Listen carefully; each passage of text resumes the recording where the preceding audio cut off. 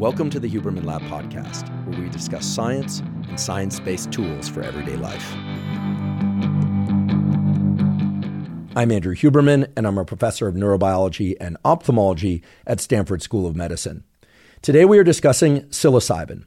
Psilocybin is a psychedelic, meaning it modifies the psyche, and in doing so, it changes our level of consciousness. Psychedelics such as psilocybin change the way that we perceive the outside world and our internal world, our memories, our thoughts, our feelings, etc.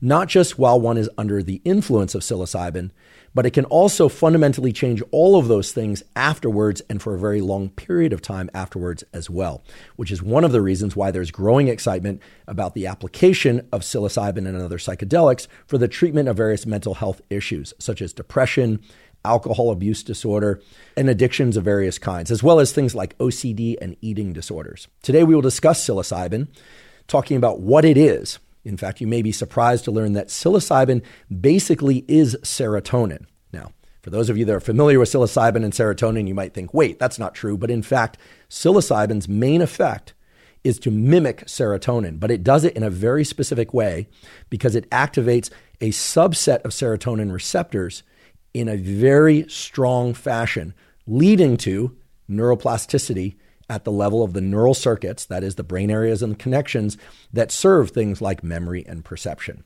So if any of that is confusing at this point, I promise to make it all clear in just a few minutes. Psilocybin is one of many psychedelics, of course. There are things like LSD, DMT, 5-MeO-DMT, even MDMA, while not considered a classic psychedelic, is considered a psychedelic in the general sense.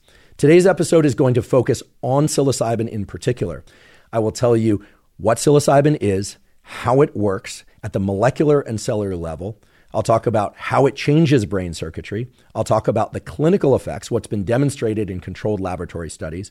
I'll talk about dosages and translating from psilocybin mushrooms to actual psilocybin, and the compound that actually exerts the effects of psilocybin, which it turns out is not psilocybin, but something called psilocin.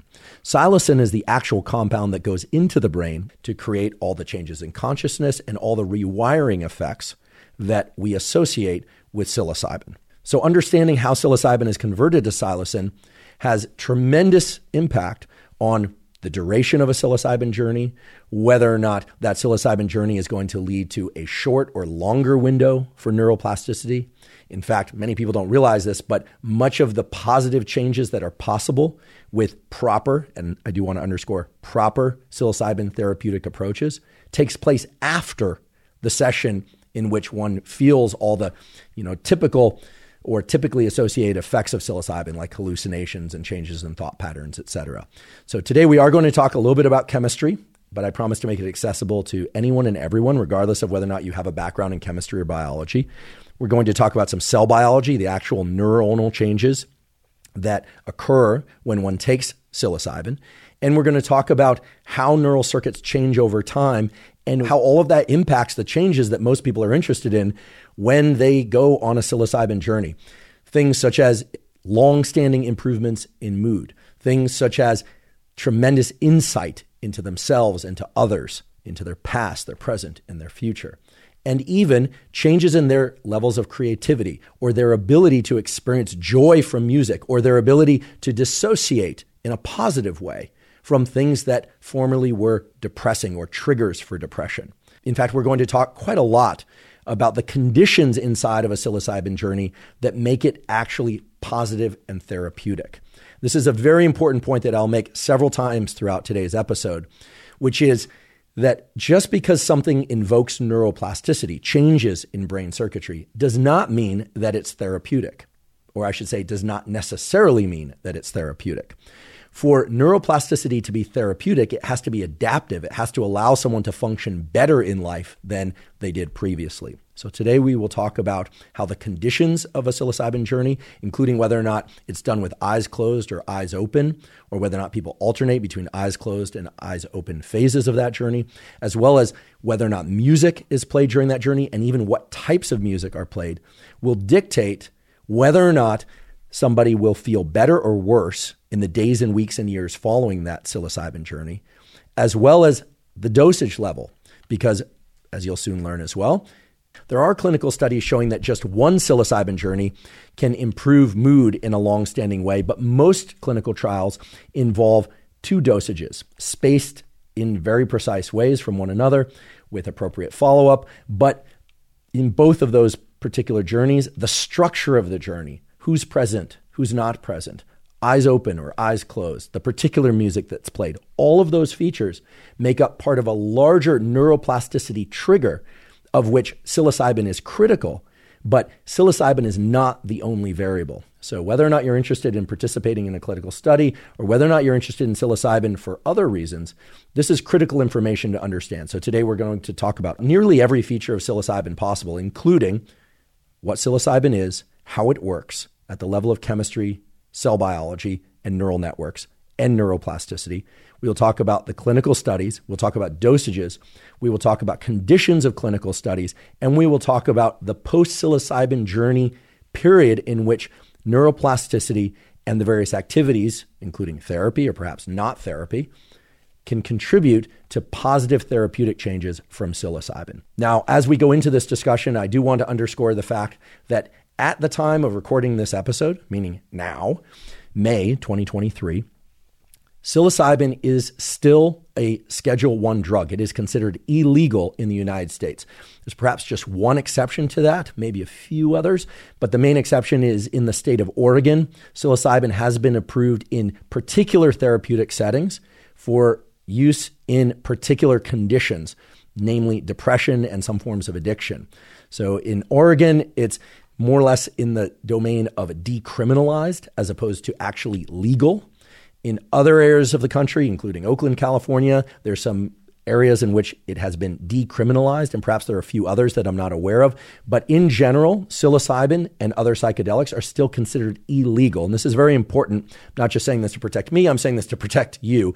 Possessing or certainly selling psilocybin, except for rare instances such as clinical studies and these decriminalized areas that I talked about a moment ago, is still very much not allowed under the law. Today, I'll also discuss safety issues. I'll talk about whether or not young people, meaning people 25 or younger, should consider psilocybin, given that their brain is still in a rampant period of naturally occurring neuroplasticity. I will also talk about dosages as it relates to people who have formerly been on or may currently be on different forms of antidepressants. And I will talk about people who are at risk for psychotic episodes, either because they know they themselves have a propensity for psychosis or they have close family members who have psychosis, which includes things like schizophrenia, bipolar depression, as well as things like borderline personality and some related psychiatric conditions. So today's episode really will be a deep dive into psilocybin. So whether or not you think you're already familiar with psilocybin and its effects, or whether or not you're just curious about them, I do encourage, if you're willing, to try and ratchet through some of the understanding of how psilocybin works and what it is, leading up to some of the therapeutic applications and different patterns of dosing, spacing of different sessions, etc. Because I do believe that with that knowledge in hand, you will be able to make far better, much more informed decisions about whether or not psilocybin is right for you. Before we begin, I'd like to emphasize that this podcast is separate from my teaching and research roles at Stanford. It is, however, part of my desire and effort to bring zero cost to consumer information about science and science-related tools to the general public. In keeping with that theme, I'd like to thank the sponsors of today's podcast. Our first sponsor is Element. Element is an electrolyte drink with everything you need and nothing you don't. That means plenty of salt, magnesium, and potassium, the so-called electrolytes, and no sugar. Now, salt, magnesium, and potassium are critical to the function of all the cells in your body, in particular to the function of your nerve cells, also called neurons. In fact, in order for your neurons to function properly, all three electrolytes need to be present in the proper ratios. And we now know that even slight reductions in electrolyte concentrations or dehydration of the body can lead to deficits in cognitive and physical performance. Element contains a science-backed electrolyte ratio of 1,000 milligrams, that's 1 gram of sodium, 200 milligrams of potassium, and 60 milligrams of magnesium. I typically drink Element first thing in the morning when I wake up in order to hydrate my body and make sure I have enough electrolytes. And while I do any kind of physical training and after physical training as well, especially if I've been sweating a lot. If you'd like to try Element, you can go to Drink Element, that's lmnt.com/Huberman to claim a free Element sample pack with your purchase. Again, that's drinkelement, lmnt.com/Huberman. Today's episode is also brought to us by Waking Up. Waking Up is a meditation app that includes hundreds of meditation programs, mindfulness trainings, yoga nidra sessions, and NSDR, non-sleep deep rest protocols. I started using the Waking Up app a few years ago because even though I've been doing regular meditation since my teens, and I started doing yoga nidra about a decade ago, my dad mentioned to me that he had found an app, turned out to be the Waking Up app, which could teach you meditations of different durations and that had a lot of different types of meditations to place the brain and body into different states, and that he liked it very much. So I gave the Waking Up app a try, and I too found it to be extremely useful because sometimes I only have a few minutes to meditate, other times I have longer to meditate. And indeed, I love the fact that I can explore different types of meditation to bring about different levels of understanding about consciousness, but also to place my brain and body into lots of different kinds of states depending on which meditation I do. I also love that the Waking Up app has lots of different types of yoga nidra sessions. For those of you who don't know, yoga nidra is a process of lying very still but keeping an active mind. It's very different than most meditations. And there's excellent scientific data to show that yoga nidra and something similar to it, called non-sleep deep rest or NSDR, can greatly restore levels of cognitive and physical energy, even with just a short 10-minute session. If you'd like to try the Waking Up app, you can go to wakingup.com/Huberman and access a free 30-day trial. Again, that's wakingup.com/Huberman to access a free 30-day trial. Let's talk about psilocybin. And again, today we're going to focus specifically on psilocybin, and we're going to set aside all the other psychedelics for future episodes. Psilocybin is what's called a tryptamine. That refers to its chemical composition, not to the so-called psychedelic trip. In fact, it's spelled differently. Tryptamine is T-R-Y-P, trip, T-R-I-P, of course. Tryptamines include psilocybin, but also things like DMT and 5-MeO-DMT. The tryptamine psychedelics very closely resemble serotonin itself. That's right. Most of you have probably heard of the chemical serotonin. And serotonin is what's called a neuromodulator, which means your brain and body naturally make it, and that it modifies or changes the activity of other neurons and neural circuits. And it does that generally by either increasing or decreasing the activity of those neural circuits. If I were to show you a picture of the chemical structure of psilocybin or its active derivative, psilocin, and I were to also put right alongside it an image of the chemical structure of serotonin, provided that you weren't a chemist who really likes to focus on the detailed differences between things, you would say those look very similar. And indeed, psilocybin and its active form, psilocin, are very similar structurally and chemically to serotonin itself. Now, as I mentioned before, serotonin is something that you naturally make. And yes, it's true that about 90% of the serotonin in your brain and body is manufactured in your gut. However, contrary to popular belief, the serotonin in your brain is not manufactured from the serotonin in your gut. You have separate independent sources of serotonin. That is, you have particular neurons that make serotonin in your brain. You also have serotonin in your gut, and those work more or less in parallel, separately. Now, what does serotonin do? This is really important to understand because of the similarity between psilocybin and its active form, psilocin, and serotonin. Serotonin, in that it's a neuromodulator, changes the activity of other neurons, and the net effects of those changes are things that you're familiar with. For instance, satiety, or the feeling that we've had enough of various things, such as food, or a social interaction, or sex, or pleasure of any kind. Serotonin is involved in all of that, and an enormous number of other things, such as mood regulation, such as our sense of pleasure itself or lack of pleasure, such as whether or not we feel motivated or not motivated. It works in concert with other neuromodulators such as dopamine and epinephrine and norepinephrine. In fact, if this were an episode about serotonin, which it is not, you would soon realize that serotonin is involved in so many different functions that impact our daily life. And that is one reason why certain antidepressant medications, which alter, either increase or decrease, the amount of serotonin transmission in the brain, will often have a lot of side effects related to things like mood, libido, appetite, sleep, etc. It's because serotonin is involved in so many different things. And serotonin is involved in so many different things because there are a lot of different so-called serotonin receptors. Serotonin is a chemical that we call a ligand, and the chemical ligand is simply the thing that plugs into the receptor for that chemical or ligand. The receptors, in this case serotonin receptors, have the opportunity to do all sorts of different things. They can change the activity of neurons, making them more active or less active. They can cause growth factors to be released, making sure that those neurons reinforce or even build up stronger connections so that they're more likely to be active in the future. Serotonin binding to particular receptors can even change the gene expression in particular cells, making those cells proliferate, so make more of them, making those cells more robust, making those cells interact with new elements of the brain and body. Basically, serotonin and all these different receptors that it binds to has dozens, if not hundreds, and maybe even thousands of different functions. So the fact that psilocybin so closely resembles serotonin leads to a very important question that we should all be asking ourselves, which is, why is it that psilocybin, which looks so much like serotonin, when one takes it in the form of magic mushrooms or some other form, maybe the synthetic form of psilocybin itself, which nowadays is manufactured in laboratories and placed in different psilocybin-containing foods and pills, etc., why that leads to complex yet fairly circumscribed sets of experience, like visual and auditory hallucinations, changes in particular thought patterns, and neuroplasticity that, in many cases in the clinical setting, provided things are done correctly, improvements in mood, relief from depression, relief from various compulsive disorders, etc. Right? This is really what you need to understand if you want to understand psilocybin and how it works and how to make it work optimally for a given condition or goal.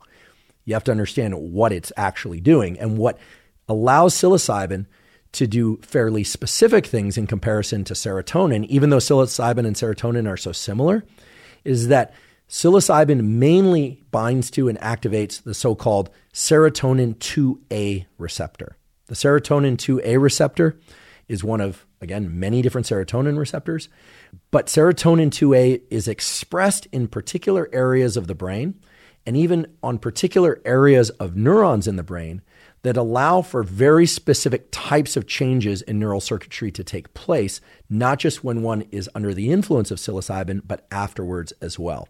So really, in order to have a useful discussion about psilocybin, we need to talk a lot about the serotonin 2A receptor. But fortunately for you, unless you're somebody really interested in structural biology or cell biology, that discussion is not going to be about the binding pocket for serotonin on serotonin 2A receptor or a lot of the downstream signaling of the serotonin 2A receptor. We'll talk a little bit about that where it's relevant. But more importantly, at least for sake of today's discussion, we're going to talk about how the serotonin 2A receptor is really the one responsible for triggering all the changes in neural circuitry that lead to the changes, that is the improvements in mood, the relief from compulsive disorders in many cases. But really, it's the serotonin 2A receptor selectivity of psilocybin that is leading to all the excitement that you hear about in terms of psilocybin as a therapeutic tool. Let me say that from a slightly different angle. There are data that I'll talk about today which show that one, although in most cases two, psilocybin journeys done with particular dosages of psilocybin lead to maximal binding or occupancy of those serotonin 2A receptors in ways that lead to significant and unprecedented relief for major depression. In fact, you'll soon learn that the clinical trials for psilocybin are outperforming standard therapy and outperforming so-called SSRIs and various other antidepressants in terms of providing depression relief in ways that are frankly staggering, not just to me, but to the psychiatric community at large. And this is where so much of the excitement is coming from. Now, that statement could be taken one way, which is to just say, okay, well, here's a compound psilocybin that outperforms SSRIs, and therefore all the attention should be on psilocybin. But SSRI stands for selective serotonin reuptake inhibitor. In other words, the SSRIs, of which there's now a lot of controversy, things like Prozac, Zoloft, et cetera. I'm sure you've heard some of this controversy. There are people who are very pro-SSRIs, although there are a growing number of people who really feel that the SSRIs are probably most appropriate for things like obsessive compulsive disorder, where they, in fact, can be very beneficial.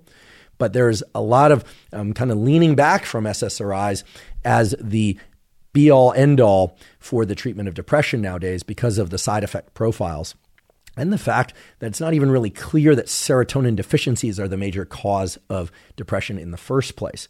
Now, again, we're talking about psilocybin, not about SSRIs, but you should be thinking, wait, how is it that two molecules, psilocybin and some particular SSRI, both of which look like and or increase serotonin transmission in the brain, are leading to either incredibly positive and interesting outcomes or to kind of troubling side effect riddled outcomes? And again, it all boils back down to the selectivity of psilocybin to bind that serotonin 2A receptor. And so in order to understand how psilocybin works and in order to understand proper dosing profiles and spacing of sessions, aka journeys, we really need to talk a little bit more about the serotonin 2A receptor, where it is in the brain, what sorts of things happen when psilocybin binds the serotonin 2A receptor, and how those things set in motion the various changes, the neuroplasticity that allows people to feel better in terms of their mood, and as you'll soon learn, can experience more pleasure and joy from things like music and enhanced creativity, all the things that I do believe, whether or not people are thinking about or maybe even exploring psilocybin for recreational or therapeutic purposes, all the things that people want and are really talking about and perhaps even doing psilocybin in order to obtain. So before going any further, I just want to place an image in your mind. You can place an image in your mind whereby when serotonin is released in the brain naturally, not having taken any compound, any drug, anything, it's getting released at a lot of different sites, binding to a lot of different serotonin receptors, doing a lot of different things. When somebody takes an SSRI, the net effect of that selective serotonin reuptake inhibitor is that there's more serotonin around to exert its effects. Because it's a reuptake inhibitor at the synapse, the connections between neurons, the serotonin can do its thing more extensively and for longer periods of time. But it's doing it kind of non-specifically. So when you think about standard antidepressant treatments, at least for sake of this discussion, you kind of think of a sprinkling or a kind of, spraying of serotonin at different locations in the brain and binding to lots of different receptors. Whereas when you think about psilocybin, even though the subjective effects are pretty diverse, we'll talk about those in a few moments, what you're really talking about is a molecule, psilocybin, that looks a lot like serotonin that is selectively and very strongly binding to and activating that serotonin 2A receptor. So that's the image I'd like you to embed in your mind. And then the next image I'd like you to embed in your mind is where these serotonin 2A receptors are located in the brain. Now, the serotonin 2A receptors are located in multiple brain regions, but they have a tremendous amount of expression in the so-called neocortex, the outside of the brain that includes things like our prefrontal cortex, which is involved in understanding context, right? Which behaviors, thoughts, and speech patterns are appropriate for certain circumstances, how to switch context and category switch when you go from playing sports to hanging out with friends to being in a professional setting. You change your behavior and the way that you speak and perhaps even the way that you think. You might think some things that are out of context, but you probably keep those to yourself, and your ability to keep those to yourself are dependent on a functional prefrontal cortex. There are a lot of 5-HT2A, and by the way, 5-HT is the abbreviation for serotonin. So there are a lot of serotonin 2A receptors in the prefrontal cortex, also in other areas of the cortex that are associated with sensation and perception. That is hearing of sounds, that is seeing of particular things. And in particular, there is a very, very, very high expression of serotonin 2A receptors in the visual cortex. And that is one of the reasons why psilocybin triggers visual hallucinations. And provided psilocybin is present at sufficient enough concentration, that is, taken at a sufficient dosage, one will experience profound visual hallucinations, regardless of whether or not their eyes are open or their eyes are closed. Now, that's an important fact because it explains one of the major effects of psilocybin that people experience while they are on the drug. Now, as I'll talk about a little bit later in terms of what constitutes a useful psilocybin session, useful meaning that it's leading to adaptive improvements in mood, adaptive improvements in creativity and cognition, etc., is that people not have their eyes open for at least the majority of the psilocybin session. This is something I've discussed with several experts who are running clinical studies on psilocybin in their laboratories, some of whom are going to be guests on the Huberman Lab podcast in upcoming episodes. Again, I can't underscore this enough. Because your visual cortex contains so many of these serotonin 2A receptors, and because psilocybin binds so strongly to that serotonin 2A receptor, you're going to experience a lot of visual hallucinations when you are under the influence of psilocybin. There's no surprise there. This has been known for hundreds, if not thousands of years. It's one of the main reasons why people take psilocybin. However, as I mentioned earlier, these hallucinations occur even when the eyes are closed. And it's now fairly well established that if people are to take psilocybin and have their eyes open, much of their cognition, much of their thinking, much of the time spent in that psilocybin journey is focused on the altered perceptions of things in the outside environment. Sometimes this looks like a sort of a fracturing of the outside world into kind of geometric shapes. Sometimes it appears as a kind of melting of things in the visual environment, including people's faces, or a morphing of people's faces. All of that has a strong, let's just call it a draw for a lot of people who are looking for a highly unusual experience inside of the psilocybin journey. But I think if one's goal is to derive long-lasting benefit from the psilocybin experience, it's very clear that having an eye mask or some other eye covering or something that ensures that one's eyes are closed for the majority, if not the entire psilocybin session, is going to be very useful because it's going to limit the extent to which one is focused on those outside changes in visual perception, aka hallucinations, and rather will allow the person to go inward to combine whatever it is that they happen to be seeing in their mind's eye with the different thoughts and memories and changes in their emotions that are occurring. And that going inward by staying in the eye mask, at least for the majority of the time, seems to be a very, if not the critical feature of making the psilocybin journey effective in the therapeutic sense. Now, once again, I want to cue to some of the safety precautions here. I'm going to say this at least 3 times throughout today's episode. As I'm talking now and various other times throughout today's episode, you may get the impression that I'm all for everybody doing psilocybin, and that is simply not the case. In order for a psilocybin journey to be therapeutically useful, it does require certain conditions and supports, and there are certain people for which psilocybin use is going to be contraindicated, meaning they should not do psilocybin. In particular, people who have existing or have a predisposition to psychotic episodes or bipolar episodes. Even having a first relative who has bipolar or schizophrenic or schizotypal issues can be a rule-out condition. That is, can get someone eliminated from a clinical study on psilocybin for fear of triggering psychotic episodes, not just during the psilocybin journey, but potentially in a long-standing way.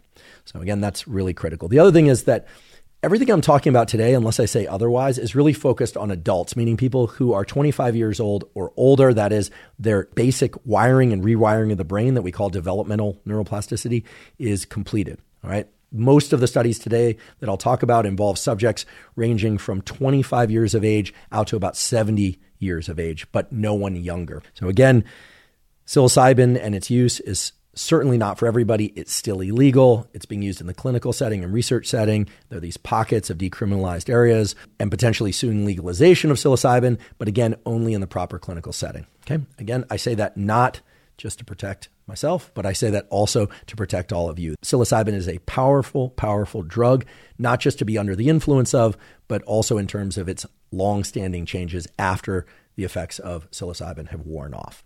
I'd like to take a quick break and acknowledge one of our sponsors, Athletic Greens. Athletic Greens, now called AG1, is a vitamin mineral probiotic drink that covers all of your foundational nutritional needs. I've been taking Athletic Greens since 2012, so I'm delighted that they're sponsoring the podcast. The reason I started taking Athletic Greens and the reason I still take Athletic Greens once or usually twice a day is that it gets me the probiotics that I need for gut health. Our gut is very important. It's populated by gut microbiota that communicate with the brain, the immune system, and basically all the biological systems of our body to strongly impact our immediate and long-term health. And those probiotics in Athletic Greens are optimal and vital for microbiotic health. In addition, Athletic Greens contains a number of adaptogens, vitamins, and minerals that make sure that all of my foundational nutritional needs are met. And it tastes great. If you'd like to try Athletic Greens, you can go to athleticgreens.com/Huberman, and they'll give you 5 free travel packs that make it really easy to mix up Athletic Greens while you're on the road, in the car, on the plane, etc. And they'll give you a year's supply of vitamin D3 K2. Again, that's athleticgreens.com/Huberman to get the 5 free travel packs and the year's supply of vitamin D3 K2. Let's talk a little bit about dosing of psilocybin and also about microdosing of psilocybin. Now, this is an area that I wouldn't say is controversial, but that there's, how should we say this? There's a lot of loose thinking around this in the non-clinical, non-research communities. But within the clinical and research communities, there's a lot of data that's come out indicating what effective and safe doses, provided all other things are considered safe doses of psilocybin actually are. And here we really can go back to our discussion of psilocybin as quote unquote magic mushrooms or mushrooms. And if one were to translate from the mushroom form of psilocybin to the psilocybin that's actually used in various studies, because frankly, in these studies, people aren't eating mushrooms. They're typically taking synthetic psilocybin, either intravenously injected into a vein or orally. And that's how the researchers are able to tightly control the amount of psilocybin. And the typical dosage that's used in clinical studies ranges from 1 milligram, often given repeatedly from day to day over long periods of time, so-called microdosing. And really that 1 milligram per day or even up to 3 milligrams per day repeatedly over time is what people generally think of as microdosing, as compared to, say, a 10 milligram dose given once, maybe twice in 2 separate sessions, or a 25 to 30 milligram dosage that's given once or twice. Now, those amounts of 1 to 3 milligrams or 10 milligrams or 25 to 30 milligrams might not mean much to those of you that don't think about these things in the research terms. Perhaps you've heard of microdosing and you've also heard of macro or quote unquote heroic dosing. Okay. That's sort of common, or I should say popular nomenclature for psychedelics. And I'll circle back to that in a few minutes. But I think one of the questions that I hear a lot is how much psilocybin is present in a given amount of mushrooms. And so the way this typically works is that mushrooms are often discussed in terms of grams or ounces. So an eighth of mushrooms refers to an eighth of an ounce of mushrooms, or X number of grams of mushrooms. The breakdown is actually quite simple. 1,000 milligrams equals 1 gram. And the concentration of psilocybin in most so-called magic mushrooms is about 1%. So 1 gram of mushrooms, being 1,000 milligrams, means that it contains approximately, and again, it's approximately 10 milligrams of psilocybin. And in most of the clinical studies, it's been shown that the dosage of 25 to 30 milligrams given, or I should say taken once or twice, we'll talk about the spacing of sessions a little bit later, taken once or twice is what's leading to the most pronounced therapeutic outcomes. But of course, with enhanced therapeutic outcomes, one also observes enhanced side effect profiles, or what are called adverse events. So there's an important nuanced conversation that has to take place. But right now we're talking about the conversion of grams of mushrooms to psilocybin. So 1 gram of mushrooms being 1,000 milligrams containing 1% psilocybin means that it contains 10 milligrams of psilocybin. Now, the so-called heroic doses that you've heard about, and this is something that's discussed more with the, let's call them traditional or classic psychonauts. These are people that may have an advanced degree, but typically are not running laboratories exploring the effects of psilocybin in controlled clinical trials. These are people who have been longtime explorers and often writers and people who have been spokespeople for psilocybin and other psychedelics. And they will often refer to the so-called heroic doses. It's a little bit hard to translate from that informal community to the scientific data. But in discussing that topic with various researchers who run laboratories at major universities focused on psychedelic therapies, what I was told is that the quote unquote heroic dose that's often discussed really refers to a 5 gram or so dose of mushrooms. So what that translates to is 50 milligrams of psilocybin. So when you hear someone talk about a quote unquote heroic dose, they're probably referring to ingestion of 50 milligrams or so of psilocybin, but in its mushroom form. So about 5 grams of mushrooms.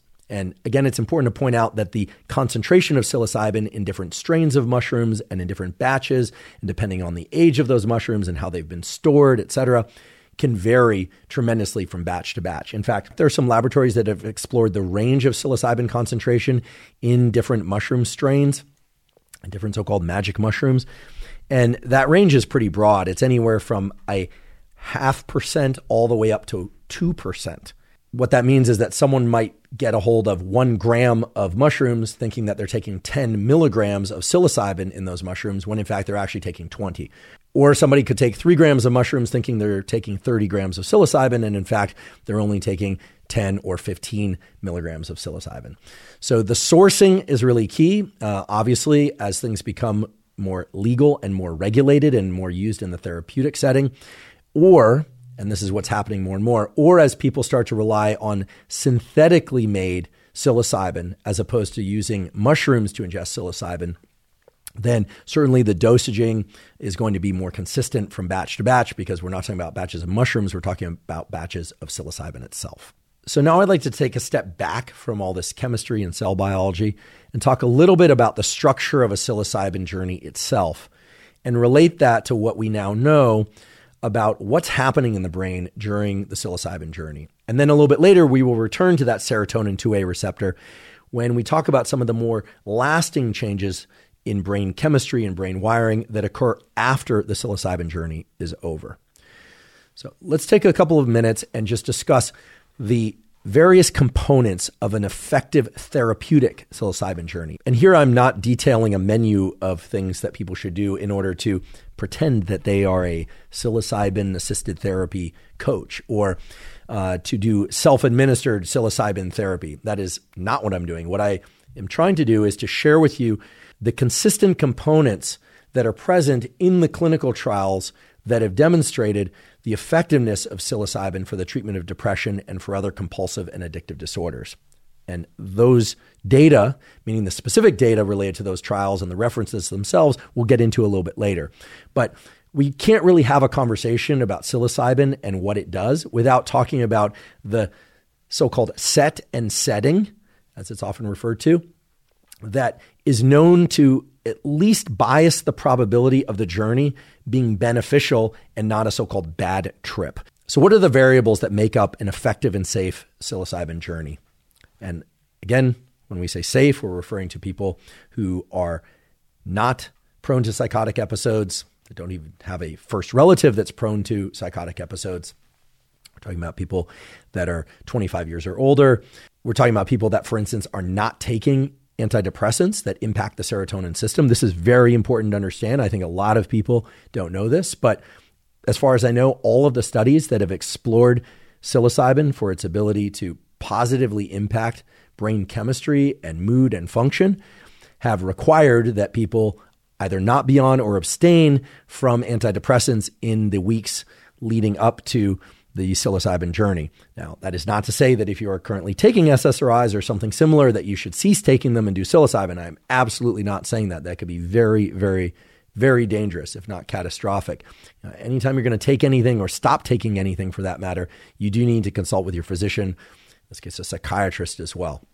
So let's talk about psilocybin journeys from the subjective side and from the structural side. And when I say the structural side, what I mean is, what does a psychedelic journey actually include? And here the words set and setting become extremely important. Some of you may have heard that set and setting are the foundation of a well done or even therapeutically beneficial psychedelic journey. And all of that really hinges on safety and outcomes. So set refers to mindset, the mindset of the person taking the psychedelic, and setting refers to, as the name suggests, the setting in which they're taking it in and the people that are present there. So let's talk about setting first. The setting for a psychedelic journey needs to be one in which the person under the influence of the psilocybin or other psychedelic is safe. That means no windows they can jump out of. That means no streets of moving cars they can run out into. That means no opportunity for getting lost. That means no opportunity for getting into bodies of water. In other words, it requires that there be at least one, and perhaps even two or more, other individuals who are not also taking psychedelics, right? Who are not also taking psychedelics present in that setting to ensure that the person taking the psilocybin is not going to harm themselves or others. I say this not to sound like a school teacher, even though technically I'm a school teacher, but because, of course, I don't want anyone to get harmed. And I'm also aware that there's a lot of interest nowadays in psychedelics such as psilocybin becoming legal or decriminalized for their therapeutic applications. And if we look back to the late 1960s and early 1970s, when the Controlled Substances Act was invoked to make psychedelics like psilocybin illegal, one of the bases for that was not just the geopolitical unrest at the time and things like the Vietnam War, but also some highlighted instances in which people did not take set and setting into consideration, took things like LSD, stared at the sun, went blind, or took psilocybin, went out and harmed somebody else. Again, these are very, very isolated instances, but these are the exact sort of instances that lead to criminalization or the fact that things like psilocybin and LSD and MDMA, for that matter, are considered illegal. Again, I completely acknowledge that there are a number of different factors making them illegal. We could have a whole discussion about that. We talk about the drug trade, the war on drugs, but right now is such a critical time in the history and the use of psychedelics for therapeutic and other reasons. And getting setting correct, meaning making it absolutely as safe as possible for the person taking the psychedelic, is absolutely key. And one of the best ways to ensure that it's safe is to have responsible individuals who are not under the influence of psychedelics present in that environment. So that's one component of setting. The other component of setting that we talked about earlier, which turns out to be very important, is the opportunity and perhaps even the bias toward the person on the psychedelic being seated or ideally lying down and being in the eye mask, or at least having their eyes covered, so that they can combine any spontaneous visual hallucinations that occur with the various thought processes that are occurring while under the influence of psychedelics. This is far and away different than, quote unquote, taking mushrooms and going into the woods or taking mushrooms and going to the beach. What we're talking about today is the use of psychedelics for particular brain rewiring outcomes that, yes, can involve things like changing one's relationship to nature or changing one's relationship to somebody else by interacting with nature or somebody else. And while I'm not trying to diminish the potential value of those sorts of psychedelic journeys, if we look at the scientific data, the vast majority of it, not just in the clinical setting, but in terms of understanding the safety and efficacy and positive rewiring of brain circuitry that allows people to feel better, to understand themselves better, and to interact with life in more adaptive ways going forward out of the psychedelic journey, involve these very, let's say, subdued settings that are typically in one room, a closed environment with one or two other individuals acting as sort of guides or helping the individual by talking to them from time to time if they feel like they have to sort through a particular aspect of the psychedelic journey that's creating anxiety. And we'll talk about the contour of the psychedelic journey that almost everyone who takes psilocybin at somewhere between 20 and 30 milligram dosages tends to experience. But the setting that I'm describing is not just a list of things to, make sure you're safe, but they're really the list of things that also ensure that one can get the maximum benefit out of the psilocybin journey. Now, other things included in setting that are known, again, from scientific literature to be very influential in terms of the experience that one has and to bias things towards a positive experience are, again, safety, eye mask, but also the presence of music. Now, when I first heard about this from one of the premier researchers on psilocybin and other psychedelics, which is Robin Carhart Harris, he's a professor at University of California, San Francisco, who's one of the major pioneers in the studies of psychedelics. And when he first started telling me about the critical role that music plays, I thought, okay, that makes sense. Music can impact our emotion, impact the way that we think, and could therefore impact what one experiences during the psychedelic journey. But he really underscored for me the extent to which music is not just a sort of incidental feature of the setting in psychedelic set and setting, but that it is one of the major drivers of the actual cognitive and emotional experience that somebody has on something like psilocybin that allows the psilocybin journey to be looked at or viewed not just as beneficial, but and this is quoted in the scientific literature, as one of the most profound and important positive experiences that one ever experienced in their life. So let's talk about the sorts of music that have been used in these clinical studies. Well, first of all, we need to think about how long the psilocybin journey itself is going to be. And the typical duration of the psilocybin journey is anywhere from 4 to 6 hours. It's going to depend somewhat on dose. It's going to depend somewhat on variability in people's liver metabolism. And it's also going to depend somewhat on how much food people have in their gut. In all the clinical studies that I read, it was advised that people not have any food in their gut at the time in which they ingest or are injected with the psilocybin. It's particularly true if people are going to be taking psilocybin mushrooms in order to get their psilocybin. And that has been done in a few studies. Most studies, however, use synthetic psilocybin taken orally. Again, that's converted to psilocin in the gut by the acidity of the gut. And the acidity of the gut is going to be impacted by the various foods that people eat. And so that's one of the major reasons why people are advised to not eat for at least 4 hours prior to the psilocybin journey. So here we've got this 6-hour, what we're calling journey, because that's what everyone calls it, or trip, that people start experiencing about 30 to 45 minutes after ingesting psilocybin or taking psilocybin. There's a peak component in which there's a maximal intensity of emotion, and often that's also associated with anxiety. And this is very important to understand. The anxiety component is part of what in the therapeutic setting they refer to as ego dissolution. And that anxiety around the peak, and I think most people would probably hear peak experience and think, oh, we're talking about a peak positive experience. But no, we're referring to a peak experience in anxiety that people stay with and then come down from gradually as one goes from the second or third hour after taking psilocybin, and that tapers off slowly toward the 6-hour mark, what sometimes people refer to as parachuting back in.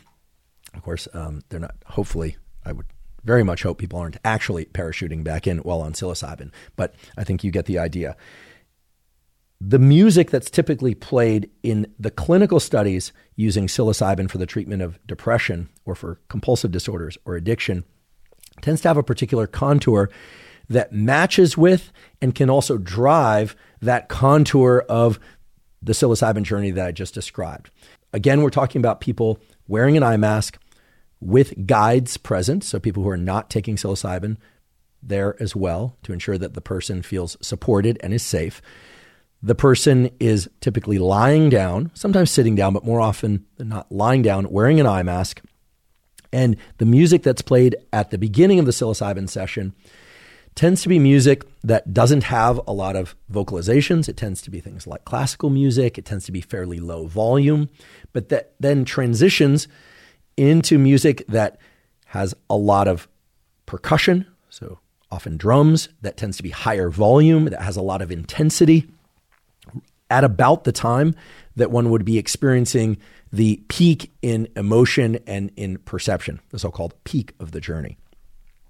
That intense music tends to be played for about 45 minutes to 90 minutes, depending on the study one looks at, and then tends to transition into softer music again, sometimes choral type or more melodic music, often female voices in particular, and then transition into nature sounds and things that more or less mimic the outside natural world and less so synthetic things like drums or instruments and vocalizations and things of that sort. So why would it be so important that music match and even contribute to the subjective experience that people have on psychedelics? And here we should probably take a couple of moments and just talk about what those subjective experiences are like. So for people that haven't done psilocybin or any psychedelics, it's a little hard to describe, but one way to describe it is that there's a lot of so-called perceptual blending. So for instance, people in the eye mask will report seeing some geometric shapes and colors, but perhaps the music they're listening to will then start to change the intensity or the movement of whatever it is that they're seeing, hallucinating inside of the eye mask in ways that are linked. This is referred to as synesthesia, or the merging of different senses that are not ordinarily merged. In addition, people under the influence of psilocybin, or other psychedelics for that matter, often will report that their pattern of breathing becomes linked to the perceptions of things that they are hearing or seeing or feeling. So for instance, if they take a big deep breath in and then a long exhale out, they may find that during the long exhale out, that the notes of music that they're hearing in those moments are also drawn out for the duration of the breath, and they'll inhale, and that they're getting at least what they perceive as control over the music, which of course they are not actually controlling, by using their breath. And that perhaps their visual perceptions are also being merged with that. So those are just a couple of examples of how perceptual blending, aka synesthesia, can occur while under the influence of psilocybin. And this really is highly individual from one person to the next. Some people, for instance, will find that if they take their fingertips and rub them across the couch or the chair that they happen to be lying down or sitting on, that they will experience a change in the music.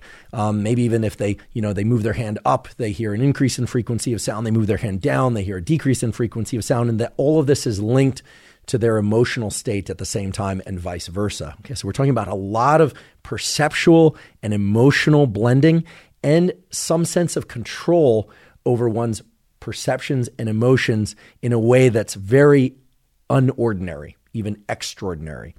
Now, we can step back from all of this very subjective description of the psychedelic journey and ask, what is going on that would allow these sorts of things to occur? And there you are already equipped with an understanding of the cell biology and the chemistry that makes all of this possible. And that is that when psilocybin is ingested and then converted to psilocin, and it's the psilocin that crosses the blood-brain barrier, and then even though psilocin looks a lot like serotonin, psilocin has this incredible ability to predominantly activate the serotonin 2A receptor. Well, we can understand much of what's happening at a subjective level during the psychedelic journey, even right down to the sorts of emotions and perceptual blending, the synesthesia. We can understand a lot of that by understanding where the serotonin 2A receptors are expressed on neurons and what those particular neurons are doing. And the simplest way to describe this is that there's a category of neurons that we call pyramidal neurons. Pyramidal neurons are found lots of places in the brain, but they're called pyramidal neurons because they're sort of shaped like a pyramid. They have a cell body, which is the part of the cell that has the DNA in it, and a lot of other important things like the organelles, mitochondria, et cetera. And then they also have what are called dendrites. Dendrites are the little branches or processes that reach out both from the bottom of these cells, and then these pyramidal cells are interesting because they also grow a branch up into layers of neural tissue above them. And they have what's called an apical branch. That's the part that grows up. And then they fan out at the top.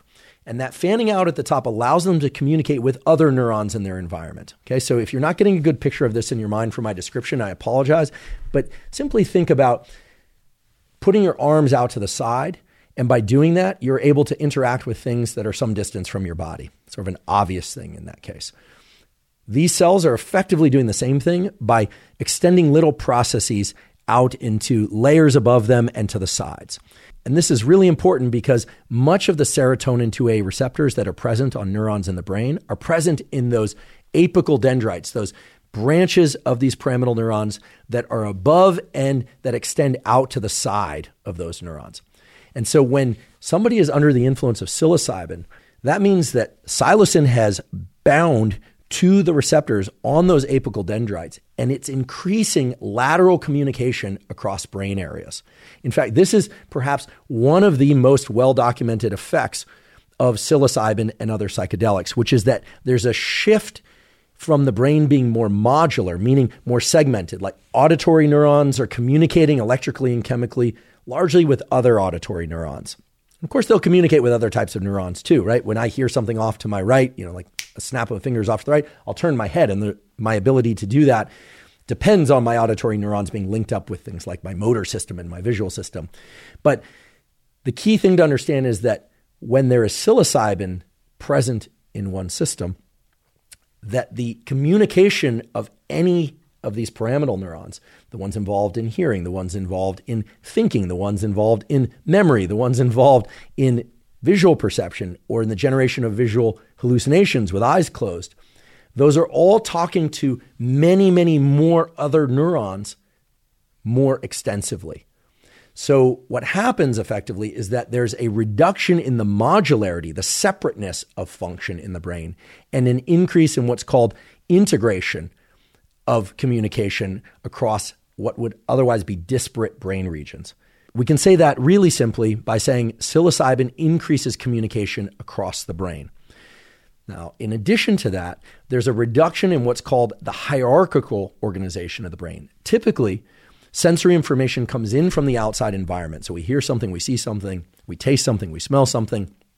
And in what's called bottom-up fashion, meaning bottom from the periphery, up, meaning it propagates up through the eyes, through the nose, through the ears, through the skin, or the senses in those regions, I should say, up into areas of the brain that sit deep to the cortex, like the thalamus. And then the thalamus is sort of a way station. It's like a switchboard that sends visual stuff to the visual centers and auditory stuff to the auditory centers and touch stuff to the touch centers and things that maybe trigger a memory off to the memory centers of the brain, et cetera. That's the typical organization. It's hierarchical because it goes from the periphery up to the more complex processing regions of the brain that make decisions, that link all of that stuff to prior experience, maybe plans about the future. When psilocybin is present in the system, there's a broadening of the flow of that information from the bottom up as well. Okay, and that has to do with what's called thalamic gating. The thalamus is a very interesting structure. We probably don't want to go into it in too much detail right now, but it really is like a switchboard in a way station saying, hey, pay attention to the visual stuff. Pay attention to the auditory stuff, or just to the visual and auditory stuff, and ignore touch sensation for the time being, or vice versa. When psilocybin is present in the system and when serotonin 2A receptors are activated very strongly, there's a tremendous broadening of the flow of information up and through the thalamus. So not only is there more communication of so-called higher order brain centers, we refer to them as higher order because they're involved in thinking and decision-making and emotion, et cetera, but there's also a shift in the flow of sensory information into the brain that can generally be described as broader and including more blending of the different senses. And when I say blending of the senses, I'm also referring to blending of the sense of interoception, of our sense of our body and what's happening inside of our body. And this, without question, at least partially explains why when under the influence of psilocybin, one's breathing can be linked to a sound, and then suddenly the sound, one thinks, is being controlled by one's breathing, or that the sound itself can be linked to something that we see in our mind's eye while in the eye mask. Essentially what I'm describing here is that serotonin 2A receptor activation allows for more broad, less precise, and less hierarchical activation of brain circuitry. And when I say hierarchical, what I mean is that normally things go from periphery, from eyes to thalamus to visual cortex. However, when under the influence of psilocybin, as I mentioned before, even in the eye mask, the visual cortex is going to be very activated, even in the absence of any visual input. So then, if one hears a sound, perhaps from music, a particular motif or voice, and that's linked to a particular emotional state, that is now being blended with visual phenomenon occurring within the brain that have no external stimulus. And so while the patterns of activation in the brain while under the influence of psilocybin aren't random, they are far less channeled, far less modular, and far less hierarchical than would ever be the case when not under the influence of psilocybin. Now, in all fairness to the scientific literature, there are not one, not two, not three, but four prominent theories of which brain networks are most activated during a psilocybin or other psychedelic journey. And so for those of you that are interested in those different models, first of all, please know that they are not competing models. While some of them disagree about some of the details, it's very likely that all of these models are true. They include things like changes in the so-called default mode network. There's a lot of interest in this. I've talked about it before on this podcast. The default mode network is the network in the brain that's thought to be responsible for spontaneous imagination, for daydreaming, and that reflects sort of the base activation state of the brain when there's no drugs in our system. And the default mode network is one of the systems, or networks rather, that is thought to be rewired under conditions of psilocybin or other psychedelics. Again, if you're interested in these models and comparing and contrasting them, there's a very nice review from Brian Roth's lab at Duke entitled The Neural Basis of Psychedelic Action. We'll provide a link to this in the show note captions. And again, I just want to emphasize that all of these models have been shown to be true in different studies. And what they all point to is more extensive communication between areas of the brain that normally are not as active at the same time while under the influence of psychedelics such as psilocybin. The controversy in the field relates to which of these networks is the one that changes the most to explain the therapeutic outcomes that have been discovered in recent years. So again, check out that review if you're interested in that sort of thing. In the meantime, we can cut a broad swath through all of those models and just say that psilocybin expands the functional connectivity of the brain while one is under the influence of psilocybin. And it does seem that some of that expanded functional connectivity persists after the effects of psilocybin have worn off. And that statement about the functional connectivity of the brain being more expanded, not just during the psilocybin session, but after as well, has been substantiated in a number of papers. But one of the key papers in this area is one that I recommend people check out if they're interested in this sort of thing, is entitled The Effects of Psilocybin and MDMA on Between Network Resting State Functional Connectivity in Healthy Volunteers. And I like this paper for a number of reasons. First of all, it's a very high quality paper carried out in the laboratory of Robin Carhart-Harris at UCSF. Again, one of the premier researchers in this area of psychedelics and their function, what they do in the brain, and also their therapeutic applications, but also because it focused on healthy volunteers. They explored, using brain imaging, what brain areas are active in a resting state, so things like default mode network. Then they had people take psilocybin or MDMA, and then they looked at the connectivity between those brain areas in those same individuals when they were not under the influence of these drugs and found more extensive connectivity, all of which pointed to an enhanced lateral connectivity, less hierarchical organization, effectively more interconnection and communication between different brain areas. I think not only is the fact that they looked at healthy volunteers very interesting and important, but also that they looked at this resting state of the brain. They weren't providing a particular auditory or visual stimulus for people to hear or look at while they were in the brain imaging scanner, as it's called. Rather, they were simply looking at how the brain was behaving at rest. And so it's very clear that for people that do 2 or even just 1 of these psilocybin journeys at a particular dose, that the brain is actually getting rewired. You know, we hear this a lot. Psilocybin or other psychedelics lead to plasticity. They rewire your brain. Well, let's go back to what we said at the beginning. Rewiring of the brain is not the goal. Adaptive rewiring of the brain is the goal, right? Rewiring that leads to new ideas that are interesting, that are accessible after the psychedelic journey, new ideas and new ways of thinking or feeling that allow people to function better in their lives. That's the goal of effective psychedelic therapies, not simply rewiring of the brain. You know, a brain injury for that matter will lead to rewiring of the brain, but that's maladaptive rewiring.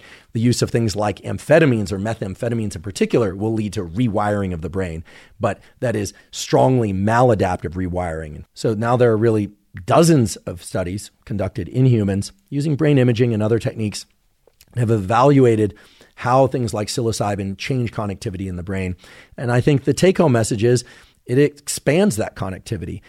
However, it seems to do so in ways that still allow people to function in their daily lives. And one of the key things that I gleaned from the literature on the therapeutic use of psilocybin for the treatment of depression is that very seldom do people who take psilocybin experience long-term issues with memory. Why is that so critical? Well, you could imagine that increasing connectivity in the brain, reducing modularity, reducing hierarchical organization of the brain would lead to disruptions in memory, right? It's as if you're shuffling books on the bookshelf, so to speak. But that doesn't seem to be the case. Rather, it seems that the increase in connectivity is leading, provided set and setting are correct, provided safety protocols are followed, to positive rewiring or adaptive rewiring of neural tissue. So that's one of the things that makes psychedelics and psilocybin in particular very exciting from the therapeutic standpoint. And of course, we have to acknowledge it's also what has a lot of people excited about psychedelics, not just for the treatment of depression, but for expanding the brain's capabilities more generally.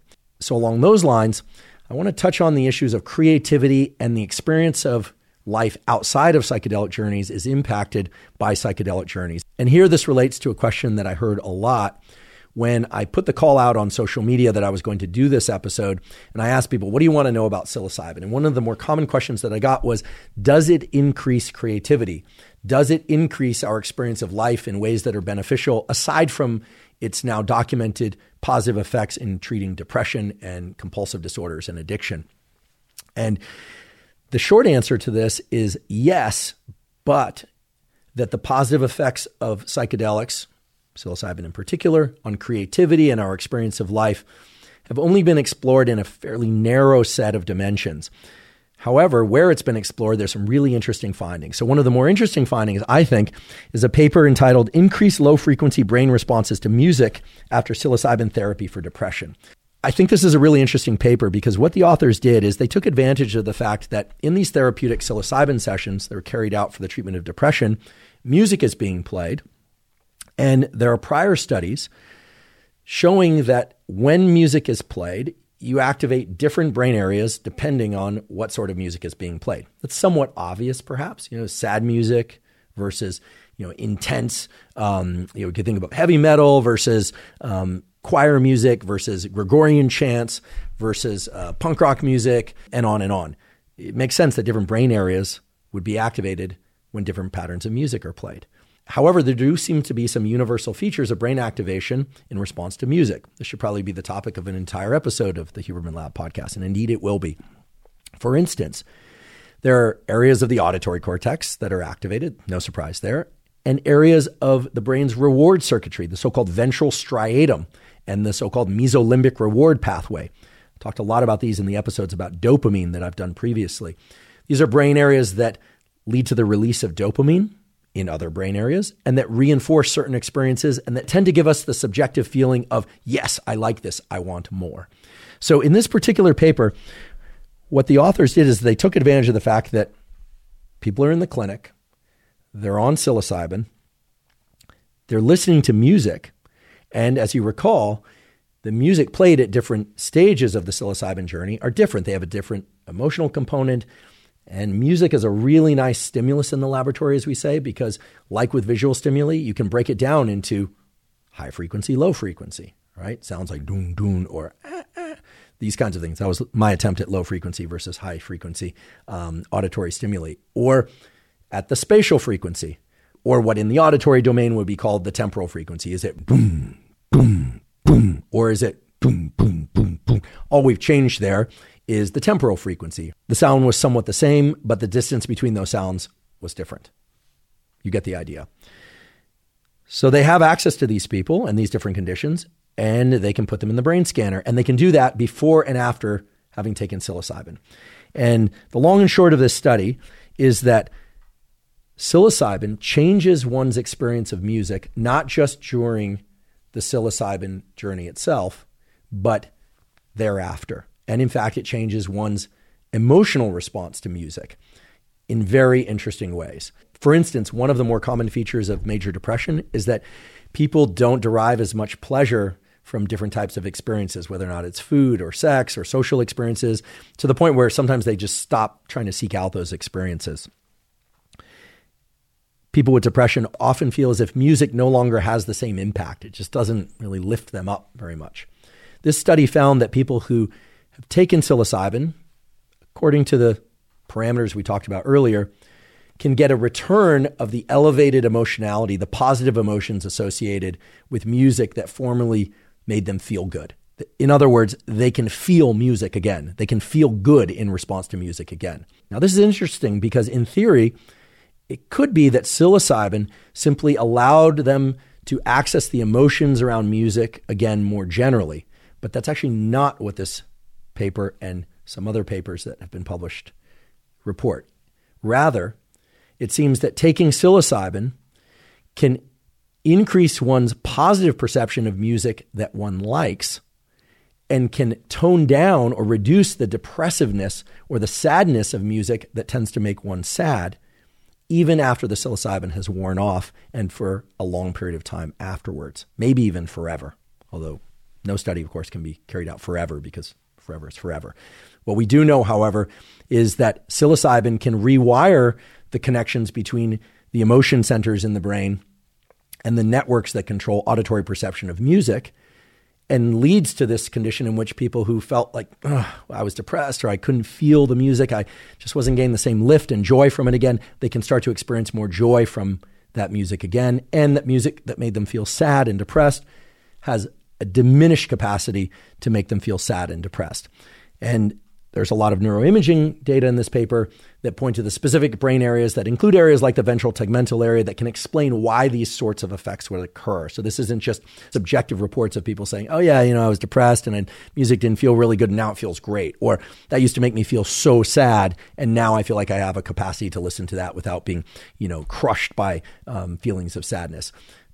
The paper included some subjective reports of that sort, but then was able to link those to changes in brain circuitry and brain activation in response to music using neuroimaging. So in that way, it really points to both the subjective and structural and functional changes that psilocybin can bring about through that expanded connectivity between brain areas. Because remember, during the psilocybin session, it's not as if music or the perception of music is specifically being looked at or focused on in these studies. Rather, music is playing. People are in the eye mask. They're feeling all sorts of things. They're breathing, they're hearing, their touch. It's all happening all at once. There's a peak. It's long. There's a long taper. The music's changing. Okay, all of that took place in this study as well. But it is after the session when comparing brain activation states to music of a particular type, sad or happy, and comparing that to the patterns of brain activation that occurred before the psilocybin journey, that they discover that people's brains have rewired during the psilocybin session in a way that allows them to experience joy in response to music again. So that's one of the more rigorous studies I was able to find that addresses this question of whether or not psilocybin really does rewire the brain in ways that allows us to be more creative and experience life differently after the psilocybin session. Now, that paper didn't focus specifically on creativity. I did an entire episode on creativity that talked about different types of meditation, like open monitoring meditation. It talked about different patterns of thinking that one can actually practice to increase creativity. We had arguably one of the most creative people on the planet, Rick Rubin, came on this podcast, talked about the creative process from the perspective of music and his role in producing music. So you can check out those episodes if you're interested in the neural circuitry related to creativity. At least at the time of recording this episode, there haven't been a lot of studies looking specifically at the brain networks that we think are involved in creativity and how those change in response to psilocybin and other psychedelics. I imagine those studies are either happening now or will happen in the future. But the studies I just described, referring to the changes in emotionality and responses to music, I think provide a nice template for what's likely happening both during psilocybin journeys and after those psilocybin journeys when we talk about less hierarchical organization, more connectivity between brain areas. What it's pointing to is the fact that during the psilocybin journey, people have the opportunity to learn new relationships between different sensory and emotional states. And those new relationships seem to persist long after the psychedelic journey has been finished. And a lot of people researching psilocybin in the clinical setting think that that's one of the major reasons why psilocybin and other psychedelics can rewire our relationship to things more broadly. It allows for new learning, new contingencies. And when we look at depression, we often think, diminished mood, people now have an appetite, they're not interested in social relationships or romantic relationships, they're really struggling. And all of that, of course, is true. But another lens to look at depression through is that a lot of that thinking and a lot of those emotional states that are negative are somewhat habitual. They relate to a sort of implicit understanding and living out of the idea that A leads to B leads to C, okay? You seek out a relationship, it doesn't work out. You try a new job, you don't get the job. You get the job, it's no good. All these negative outcomes of if A, then B, then C. And it does seem that psilocybin can have this effect of invoking new patterns of learning, new considerations about what might be possible, and indeed may even lead to actual rewiring of the emotion centers in the brain with these other brain areas and vice versa in ways that eject people from the psilocybin session thinking, yeah, I used to feel this way about something, work, relationships, myself, etc., but I'm willing to consider this other possibility, or this other possibility seems at least partially true to the extent that I'm willing to go out and evaluate that. Now, here I'm speaking very subjectively, but remember, we have to tie back the subjective experiences and changes of things like music and emotion and our relationship to life and jobs and relationships back to the cell biology and chemistry of psilocybin, because ultimately it really is just a chemical activating receptors, those receptors changing networks in the brain, and the journey itself seems to be the time when all of those changes are put in motion. It's like a boulder that gets rolling. In fact, I think the best way to think about psilocybin and other psychedelics is that they initiate the neuroplasticity process, but they are not the neuroplasticity process itself. And the journey itself is not where all the neuroplasticity occurs. We know that for sure. In fact, if you want to imagine how psilocybin and other psychedelics work to change the brain, think about them as a wedge that gets underneath the boulder that is the neuroplasticity that gets rolling forward. And then think about whether or not the plasticity is adaptive or maladaptive, whether or not it actually serves you in your life on a daily basis or not, depending on whether or not you're using your conscious brain to move that boulder in a particular direction, right? Not just bulldozing through things and destroying them, but clearing a path through old, ineffective, maybe even destructive patterns of thoughts or emotions, etc. I give you that analogy because I think it more accurately captures what psychedelics like psilocybin are doing, rather than the typical discussion around psychedelics that we tend to hear, which is that, oh, it creates plasticity and plasticity is what you want. For the next couple of minutes, I'd like to focus on some of the key and stereotype, that is characteristic experiences that people tend to have during a psilocybin journey, because there's some really interesting research on this. These are phrases that perhaps you've heard before, things like letting go, ego dissolution, feelings of connectedness. While all of that is very subjective on the one hand, those words are heard often enough and repeatedly enough in psilocybin sessions and after psilocybin sessions, along with this description of the psilocybin experience as one of the most profound of one's life, or one of the most positive, in the ideal case, of one's life, that they are worth exploring. We should also, of course, explore the so-called bad trip, the possibility that someone will have a not good time or even very frightening time while under the influence of psilocybin. So there have been some scientific studies that have explored what sorts of subjective experiences, that is, thoughts and feelings, insights that people have that relate to positive therapeutic outcomes, and more generally with the sense that the psilocybin journey was positive or maybe even tremendously positive in one's life. So while there's a century or more of writings about psychedelics that describe things like enhanced feelings of connectedness or dissolution of the ego, the loss of one's sense of self, and then the regaining of one's sense of self, and so on, there's a particular paper that describes some of those things in terms of rating scales, that is, the sorts of tests that people can take in which they answer particular questions and that link back to things like feelings of connectedness and ego dissolution, that allows us to put some numbers to those experiences and to look at some of the statistics associated with those experiences. And this is really what's important about scientific studies, whether or not a measure is subjective, so someone's self-reporting how they felt or feel, or whether or not it's a measure of blood pressure or of a chemical in the bloodstream, etc. It's the use of numbers and statistics that allows comparison between different groups and that can be compared between studies, that allows us to make some firm conclusions about what sorts of things psilocybin may or may not be doing, when it's effective or not.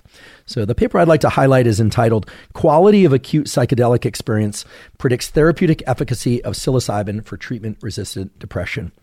I'll put a link to this paper in the show note captions. But the basic contour of this paper is that they looked at subjects that underwent two different psilocybin sessions. One at a relatively low-ish dose of 10 milligrams of psilocybin. Again, that would be equivalent to about 1 gram of psychedelic mushrooms, more or less. And a second session involving subjects taking 25 milligrams of psilocybin, or what's roughly equivalent to somebody taking 2.5 grams of psilocybin mushrooms. Those people then answered what's called the Altered States of Consciousness Questionnaire, which allowed them to address, and here I'm paraphrasing, the quality of experiences in the 25 milligram psilocybin session. So without going into too much detail, it's often the case in these sorts of two-session studies that subjects will take a slightly lower dose of psilocybin to familiarize themselves with the experience, and then the higher dose that leads to the more intense experience. Intense meaning a bigger, more intense peak, a longer session overall, greater distortions in emotionality and perceptual experience, all the stuff we talked about before. So what this study found is that one of the key features, if not the key feature, of a positive, quote unquote, psychedelic experience is this sense of oceanic boundlessness occurring at some point during the psychedelic journey. Now, oceanic boundlessness doesn't necessarily mean anything to any of us. It probably means different things to different people. It's this idea that one is experiencing something extremely unusual, even mystical, kind of beyond this world and one's normal experience, but that it's not aligned with any specific outcome in the moment. It's not directly attached to any one feeling or memory or thought process. It's this, I think it's a little bit tough to describe because I can guarantee you I'm not on psilocybin or any psychedelics right now. And I can only imagine that you're not, although some of you might be. I can't even imagine what this podcast would be like for somebody on psilocybin at this moment. But in any case, oceanic boundlessness, a feeling of the experience being mystical and not really heading in any one particular direction, just a feeling of massive connectedness with one's environment, both in the room and session, perhaps with the guides, with oneself, with one's past, with one's present, people outside the room, with the entire world, maybe even the universe, that sort of thing. The intensity of that experience of oceanic boundlessness, the mystical experience, seems to be positively correlated with positive therapeutic outcomes, that is, relief from major depression. Now, during the psychedelic journey, as we talked about before, there are a number of steps that one typically goes through. So there's the build-up to first experiencing the effects of the drug, about maybe 20 to 45 minutes into the journey or trip, then the peak. And it is during that peak that people often feel the sense of oceanic boundlessness. However, it's also often the case that it is during the peak or the maximum intensity of emotion, and we know based on direct measurements, also increases in blood pressure and heart rate, often very significant increases in anxiety and fear as well, that people will experience things like ego dissolution. And the guide's role at that point is, of course, to keep the person safe, make sure they don't run out of the room, jump out of a window, run into traffic. Sadly, these are things that have happened outside of a strong, healthy, safe set and setting. But the guide's role is to keep the person safe, but also to encourage them to let go and move through that experience, to experience the anxiety, allow it to peak, allow them to see that they're not going to die from that anxiety. They're not going to dissolve. They won't lose their sense of self completely, or they may temporarily feel as if they lose their sense of self, but then they feel it restored at various intervals during the peak or as they exit that peak and move toward the, say, second, third, fourth, fifth hour of the session. So when exactly these feelings of oceanic boundlessness and ego dissolution occur varies from person to person, but typically it's during the peak that the ego dissolution, the fear and the need to quote unquote let go is most typical.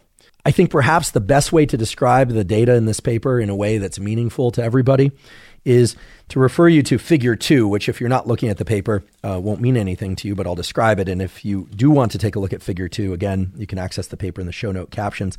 What they did is they looked at a number of different subjective measures, things like experience of unity, the feeling that one is connected to others and to the world, things like spirituality, whether or not the whole thing felt like a spiritual experience, whether or not it was a blissful state, whether or not there were insights, whether or not somebody felt disembodied, out of body, whether or not somebody had a lot of anxiety, whether or not they had these synesthesias, these blending of visual, auditory, touch, and breathing and things of that sort. And they addressed which of those measures related to the positive clinical outcomes that were observed later after the psilocybin wore off. And while I'm not going to go point by point through each one of these measures, there's a general feature to emerge from the study, which is that the experience of unity, the sense that the psilocybin journey was spiritual, an experience of bliss at some point inside of the psilocybin journey, the sense that there were insights, that there were learnings about one's life and oneself. When those things were experienced very strongly, that correlated with the person being what was called a responder to the psilocybin treatment, meaning they got relief from their depression. Whereas people who felt less of that, okay, so the non-responders, as they're called, the people who do not benefit so much in the long run from the psilocybin treatment, tended to report less of an experience of unity, less of a spiritual experience, less of a blissful state, less insightfulness, and so on. Whereas there were very few differences between the people that derived benefit from the psilocybin treatment and those did not, along the dimensions of synesthesia, this blending of different perceptions that ordinarily doesn't occur for most people, or complex imagery, right? Put simply, everyone who took psilocybin in this study at 25 milligrams saw complex imagery. They saw a lot of hallucinations. But just seeing hallucinations did not lead to the positive clinical outcomes in terms of mood. Anxiety was a very interesting measure here because ordinarily we think of the ego dissolution, the letting go, as such a key component of the psychedelic journey in terms of the positive therapeutic outcomes. This has been discussed quite a lot. And in full disclosure, Robin Carhart-Harris has already come on to record an episode of the Huberman Lab podcast. That episode hasn't been released yet, but it will be released soon. And he talks about the importance of this letting go in terms of the positive clinical outcomes of the psilocybin journey. And indeed, that is true. And I should also mention that Dr. Matthew Johnson from Johns Hopkins, who also runs a laboratory exploring psychedelics and their role in treating things like eating disorders and depression, et cetera, also doing incredible work, also talked about the importance of letting go during the psilocybin journey, this ego dissolution, this ability to move through the anxiety. And again, I can't underscore this enough because it's been told to me over and over again by the top researchers in this area that people head into that peaking phase of the psilocybin journey, and oftentimes it is not pleasant for them. They're feeling like it's uncomfortable, it's scary, and their heart rate is up, and their blood pressure is up, and they're having a hard time calming down than they want to calm down. But it does seem that while the guides should not ramp them up and get them more stressed, that the ability to move through that stressful period, to somewhat guide oneself, or to be encouraged to guide oneself through that peak, and that anxiety and the fear of losing oneself and the so-called ego dissolution that occurs is an important feature for an effective therapeutic session. In this study, anxiety itself was inversely correlated with a positive therapeutic outcome. Okay, so this is important and somewhat nuanced. On the one hand, I'm telling you that the letting go, the ego dissolution, does seem to be important in terms of reporting a psychedelic experience as effective, as having accomplished something, and perhaps even explaining some of the long-term positive effects to emerge from that psychedelic journey, in this case, psilocybin journey. However, non-responders, that is, people who did psilocybin but did not have a positive therapeutic outcome in comparison to the responders, those non-responders tended to have higher subjective ratings of anxiety than did the responders. So this is important. And what it speaks to is the fact that, well, yes, letting go during the session, experiencing some anxiety, perhaps even ego dissolution and the dissolving of self and then the return of self is important. It is also important, it seems, that anxiety not be so high or subjectively experienced as so high that one does not experience the positive neuronal rewiring that leads to a more pervasive, elevated mood. Okay, so I'm definitely saying two things at once because I'm trying to capture the data accurately. It would not be fair for me to say, just let go, experience as much anxiety as is possible, and that's part of the process. Yes, letting go, again in air quotes, seems to be important for one's experience of the psychedelic journey, in particular around the peak that occurs about 2 hours in or so. However, extreme levels of anxiety seem inversely correlated, or negatively correlated would be the better way to put it, with the positive therapeutic outcome or relief from depression. So this takes us back to all of the things we've been talking about thus far, not just the chemistry and biological action of psilocybin, but the key importance of getting dosage right, the key importance of making sure that you're in a safe environment, but also one in which the guides really know what they're doing. I think this is one of the biggest and most important reasons for having well-trained guides who really understand the contour of the psychedelic journey, but are also trained in how to help somebody with their anxiety in real time while they're under the effects of psilocybin. And of course, to help people integrate those feelings of high anxiety and maybe guide them back down to a calmer state during the psychedelic session itself. And here I can just mention some unpublished data and studies. And again, these are very preliminary, but through discussions with Dr. Matthew Johnson, who's running these psilocybin and other sorts of psychedelic trials at Johns Hopkins, he and I discussed the importance of having a real-time tool to adjust anxiety while under the influence of psychedelics like psilocybin. And there he asked, and they've started to incorporate, is my understanding, some of the real-time respiration tools, that is, breathing tools that we know, based on work in my laboratory, Dr. David Spiegel's laboratory, can reduce anxiety very quickly in real time. And that involves the use of the so-called physiological sigh. I've talked a lot about this before on previous podcasts. So rather than explain it to you again here now, we'll put a link to the physiological sigh. I do a demonstration of it in the show note captions. I'll also link to a recent paper that we published in Cell Reports Medicine. This was a collaborative work that my laboratory did with Dr. David Spiegel's laboratory at Stanford School of Medicine, showing that the physiological sigh is among the different deliberate respiration techniques, one of the fastest and most effective ways to reduce levels of autonomic arousal, aka anxiety or stress. And Dr. Matthew Johnson's laboratory has started to incorporate physiological sighs within these psychedelic sessions as a tool that the guides can refer people to before the session begins, teaching it to them so they realize they can calm themselves down if necessary in real time. It works the first time, it works every time. This is not because it's some magic breathing technique that I created. It certainly is not. This is a naturally occurring pattern of breathing that occurs in sleep and in waking, but that when done deliberately leads to very rapid and quite significant decreases in stress and anxiety. And then when people are inside of the psychedelic session, if they feel their anxiety levels are going too high, they're heading toward what might be called a quote unquote bad trip. They're starting to panic or really think they're going to have a panic attack or die. Again, the subjective experience is going to be layered on top of the physiological experience of one's heart rate being really elevated, so stress and agitation. By using the physiological sigh inside of the psychedelic session, Dr. Johnson's laboratory and I believe at least one other laboratory are starting to use breathing techniques such as the physiological sigh as a way for these people who are under the influence of psilocybin to self-direct their own calm and to bring that level of anxiety down so that they can continue to move through the peak and move through the other phases of the psychedelic journey in ways that can be most beneficial for them. So to close out the description of this really wonderful study, and by the way, it's another one from the Carhart-Harris Laboratory about the subjective experience of ego dissolution or oceanic boundlessness, this mystical state, as so key as a component of a positive psilocybin journey. I'll just read for you the final sentence of this paper because it captures it so well.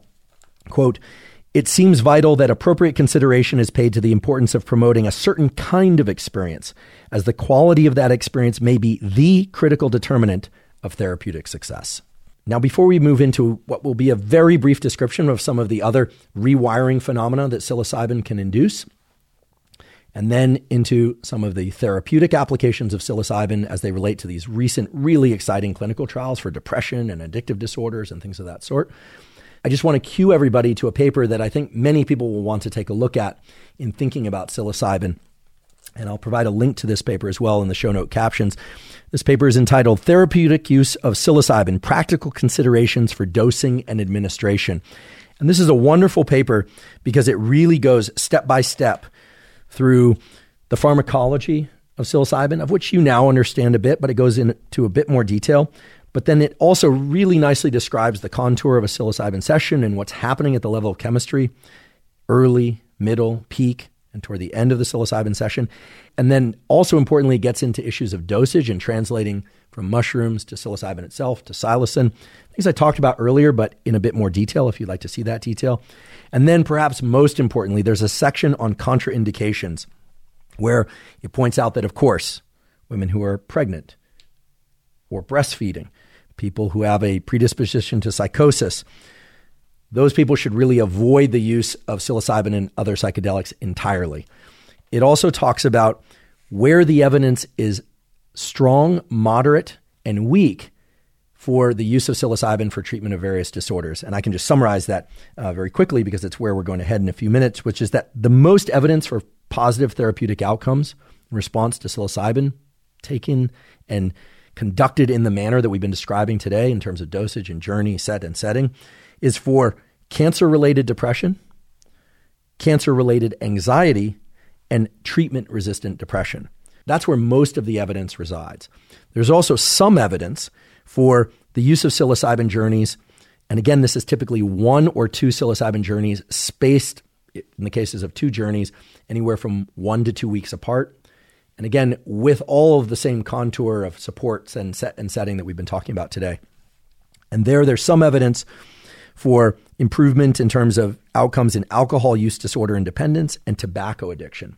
And then finally, there's the least amount of evidence, although there is clinical trial support for relief or partial relief for obsessive compulsive disorder, cluster headaches and migraines, and demoralization due to AIDS diagnosis. Okay, so this paper has a lot of really interesting information in terms of different conditions, in terms of dosage, and again, contraindications, and what's called adverse events. What sorts of bad things can and do happen as a consequence of psilocybin and other types of psychedelic journeys, both during and after those psilocybin or psychedelic sessions. And we'll talk a bit more about this when we go into some of those clinical studies, because adverse reactions is always a key measure in any clinical study. So very soon we'll get into the more recent clinical studies related to psilocybin for the use of treating depression and some other conditions. But before we do that, I'd be remiss if I didn't talk about how psilocybin does and does not change the brain. What is and what is not known about that. In fact, when I put out the call for questions about psilocybin, many of the questions related to these issues. The first thing to understand is that a psilocybin journey is really a way to try and put that wedge under the boulder, as I described it, to try and invoke neuroplasticity of a particular kind. And in that way, it's kind of remarkable, if you think about it, that everyone has different lives, different experiences. Psychedelics, in this case psilocybin, are activating these brain networks that each of us has more broadly than they would normally be activated. These are very abnormal patterns of thinking and perceiving and experiencing our emotional and physical life, etc. And yet, so often, the outcomes are positive. Not always, but the outcomes are positive. The experience is positive, even though it might have these anxiety moments or components within them. It's very important to understand that psilocybin and the journey, while important, are not really what all of this is about. It's really about neuroplasticity. So researchers, in particular neuroscientists, are very intensely interested in understanding what sorts of neuroplasticity psilocybin creates. Because it turns out there are lots of different types or processes involved with neuroplasticity. For instance, brain networks, behavior, thinking, emotion, etc., can change because of the addition of new neurons. That's one form of neuroplasticity that's referred to as neurogenesis, the production of new neurons, most typically in the so-called dentate gyrus or other subregions of the hippocampus, a brain area involved in learning and memory. Neurogenesis in other regions of the adult human brain are exceedingly rare, and to be honest, may not occur at all. This is a debated area.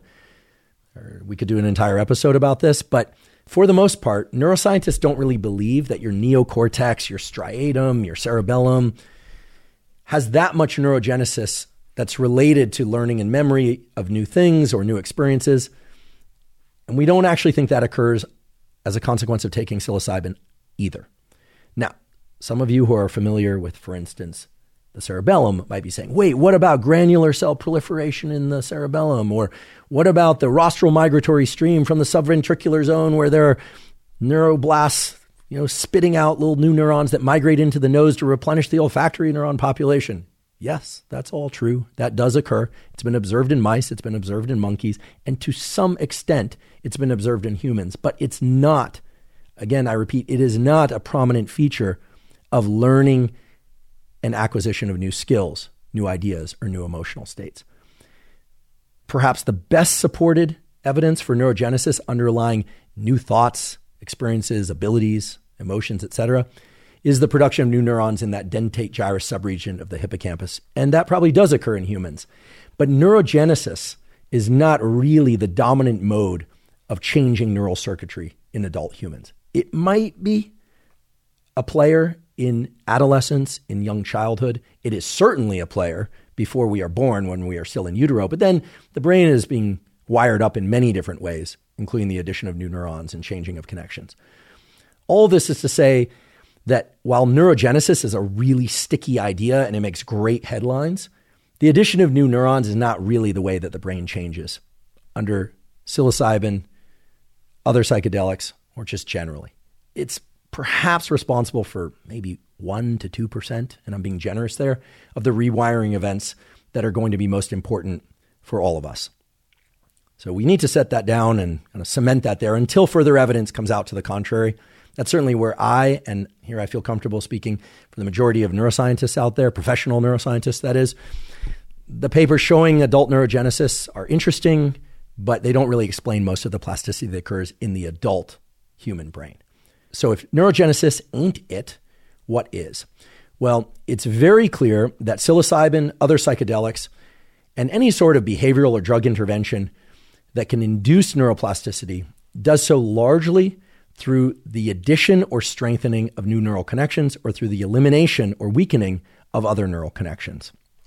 And if you look at the data exploring the mechanistic basis for psilocybin-induced neuroplasticity, it's mostly focused on animal brains, animal models, mice and rats in particular. A little bit on primates, but mostly mice and rats, because that's where the interventions can be done of knockout animals, of imaging the brain in real time. Of course, there are the beautiful studies of Robin Carhart-Harris and others exploring neuroplasticity at the level of brain imaging, at the level of ultrasound measurements of how active are certain brain areas in humans, how extensive is the modularity or not extensive is the modularity, et cetera, the stuff we talked about earlier. So in other words, there are neuroplasticity studies of the effects of psilocybin in humans. But in terms of underlying mechanisms of neuroplasticity, I think the predominant theory is that psilocybin induces neuroplasticity through the addition of novel connections in those pyramidal neurons of the frontal cortex, elsewhere in the cortex, and certainly also in the visual cortex, probably also subcortically as well, below the cerebral cortex, in areas like the thalamus, maybe even in the brainstem as well. And that those neuroplasticity events are structural and functional, and they involve a couple of basic events, the most prominent of which is the growth of dendrites. Dendrites are those little branches or processes that come out of the neurons, not just the pyramidal neurons, but other neurons as well. But since we're talking mainly about pyramidal neurons today, both the apical, those ones that top, they're called the apical tufts. They're the ones that reach laterally to connect with other neurons, communicate with other neurons that we talked about before, as well as the dendrites that come out of the base of those pyramidal neurons. Those processes grow in response to psilocybin, as well as the addition of what are called dendritic spines. So the dendrites are the branches. The spines are these little protrusions that grow out. They actually, and here, I don't know if this is coincidence or not. Again, I always say I wasn't consulted at the design phase, but these little protrusions actually look like little mushrooms. They have a little stalk and they have a little head, a little spine head. And those little spines, so think of these as like little tiny mushroom appearing. Okay, they aren't actual mushrooms. Okay, the first person that puts in the comments, oh my goodness, I learned today that mushrooms grow out of our neurons when we take magic mushrooms. That is not what I'm saying. What I'm saying is that these little mushroom-shaped protrusions that we're calling dendritic spines do in fact grow out of dendritic branches of neurons when animals ingest psilocybin or are injected with psilocybin, and that those little mushroom-shaped protrusions are the sites of new excitatory connections, new locations for input from other neurons to activate those neurons that have those little mushroom-shaped protrusions. If you'd like to see examples of this, both movies and still shots, it's pretty remarkable. There's a paper that I'll provide a link to in the show note captions. This was published in the journal Neuron, Cell Press Journal, excellent journal, entitled "Psilocybin Induces Rapid and Persistent Growth of Dendritic Spines in the Frontal Cortex in Vivo." So these measurements were done in the mouse equivalent, more or less, of the prefrontal cortex. There's some interesting details in this paper, for instance, that those new connections persist. So they don't just grow out during the psilocybin being active in the bloodstream and brain of the animal. They persist. Okay, so this may explain some of the persistent changes that occur in people after psilocybin journeys. They may too grow new spines. I should also mention that a reduction in the number of dendritic spines, these little mushroom-shaped protrusions in the frontal cortex neurons of humans, occurs in depressed patients. We know that from postmortem tissue. And that drugs that relieve depression or that treatments, including behavioral treatments, that provide some relief from depression do seem to be correlated with increases in spine growth in frontal cortex neurons as well. So this raises a very interesting idea, which is perhaps it's the growth of new connections, these new dendritic spines, in particular neurons, that's created by administration of psilocybin that explains the relief from depression that people experience. So this is just one paper, but it's one paper of a growing body of work showing that, yes, indeed, psilocybin induces both structural and functional plasticity in the human and animal brain. It does that in the human brain at therapeutic doses of anywhere from 10 to 25, perhaps even 30 milligrams per session, 1 or 2 sessions. I should mention that the mouse studies tended to use quite high doses of psilocybin. I was actually I wasn't shocked, but I was somewhat wide-eyed for a moment to realize that most of the studies looking at changes in plasticity in the mouse brain in response to psilocybin use the equivalent of 1 milligram per kilogram of body weight, which is, if you do the math and you translate what we were talking about before in terms of dosages, I'll just spare you all the time, it's about double the sorts of dosages that are typically used in humans, maybe even triple in some cases.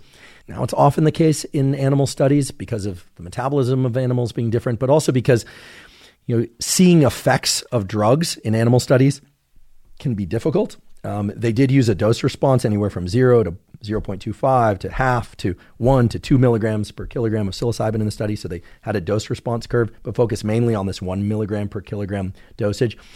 In any event, the point is that many of the studies that describe these pretty dramatic structural changes in the animal brain, most typically the mouse brain in response to psilocybin, use dosages of psilocybin that, if translated to humans, would be about double the human therapeutic dose. So that is something that we need to take into consideration.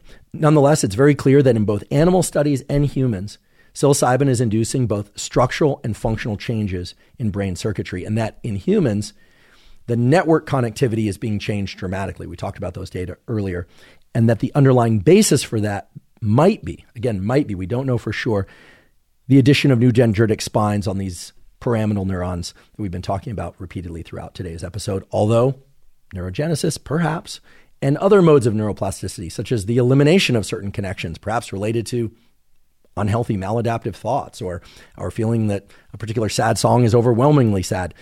It could be the case that those sorts of things change subjectively because of the removal of neural connections. If you're going to think like a neurobiologist or scientist, for that matter, you don't ever want to think that one mechanism can explain all the effects of a given drug or a given experience. It's almost certainly likely to be the consequence of multiple mechanisms acting in parallel. And because I know there are people out there who would like to know even more about the neuroplasticity induced by psychedelics, including psilocybin, there's a wonderful review that I provide a link to in the show note captions entitled Psychedelics and Neuroplasticity, a Systematic Review Unraveling the Biological Underpinnings of Psychedelics. This review is great because it goes a step beyond just psilocybin, psilocin binding to the serotonin 2A receptor and things like brain-derived neurotrophic factor. It actually talks a lot about the intracellular signaling and exactly how neurons change their excitability patterns based on this activation of the serotonin 2A receptor. It's probably more detail than most of you out there are interested in, but if you are interested in that level of detail, this is a wonderful open access review. So a few minutes ago, I talked about where there is strong, modest, and somewhat weak, or rather I should say, minimal evidence for the therapeutic use of psilocybin to treat various disorders. And across the board, it really appears that major depression and so-called intractable depression in some cases is where we're seeing the most exciting research to date. Now, keep in mind that because of the Controlled Substances Act being invoked in 1970 in the United States, and because it was only just a few years ago, really, only about 5 years ago, that psychedelics, including psilocybin, received what's called breakthrough status at the FDA, that there are now a lot of clinical trials exploring how psilocybin can impact various things like mood disorders, addictive disorders, and so on.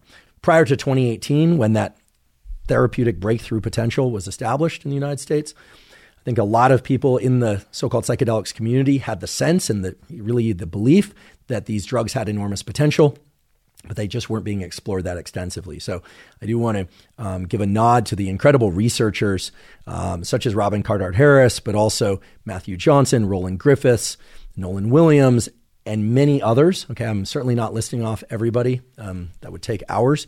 But those researchers have really pioneered both the legal efforts and the funding efforts, and most importantly, the research efforts defining the clinical data that I'm about to describe.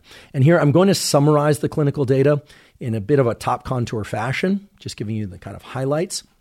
We will, of course, provide links to the papers if you'd like to look into it further. But I'm only giving you the top contour because I've had the great fortune of having Matthew Johnson on this podcast before. You can find that episode at hubermanlab.com. Just simply put Matt's name or psychedelics into the search function. It'll take you to that episode in all formats, or links to all formats, rather. I've also had the great fortune of sitting down recently with Dr. Robin Carhart-Harris to talk about his work at University of California, San Francisco on psilocybin, LSD, ayahuasca, and DMT, as it relates to depression and other disorders. And that episode, which also will be released at hubermanlab.com and on all platforms, YouTube, Apple, Spotify, really goes in depth into these clinical studies and what those studies really look like. Who's in the room, whether or not people just get one dose or two doses, how far apart those are separated. All of that is covered in extensive detail in that what I found to be wonderful discussion with Dr. Robin Carhart-Harris. So if you're interested in all of the details as it relates to clinical application of psychedelics, stay tuned for that episode soon. Again, you can find that at hubermanlab.com and on all platforms. In the meantime, I would be remiss if I didn't include a bit of discussion about what has been observed in terms of using psilocybin journeys as a way to treat depression, because the data are just so exciting.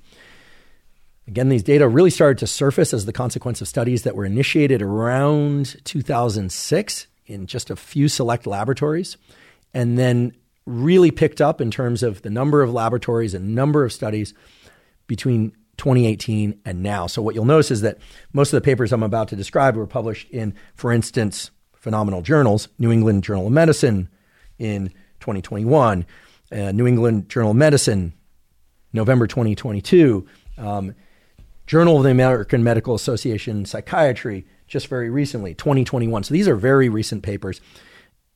Essentially, all of these clinical studies involve either one or two psilocybin sessions.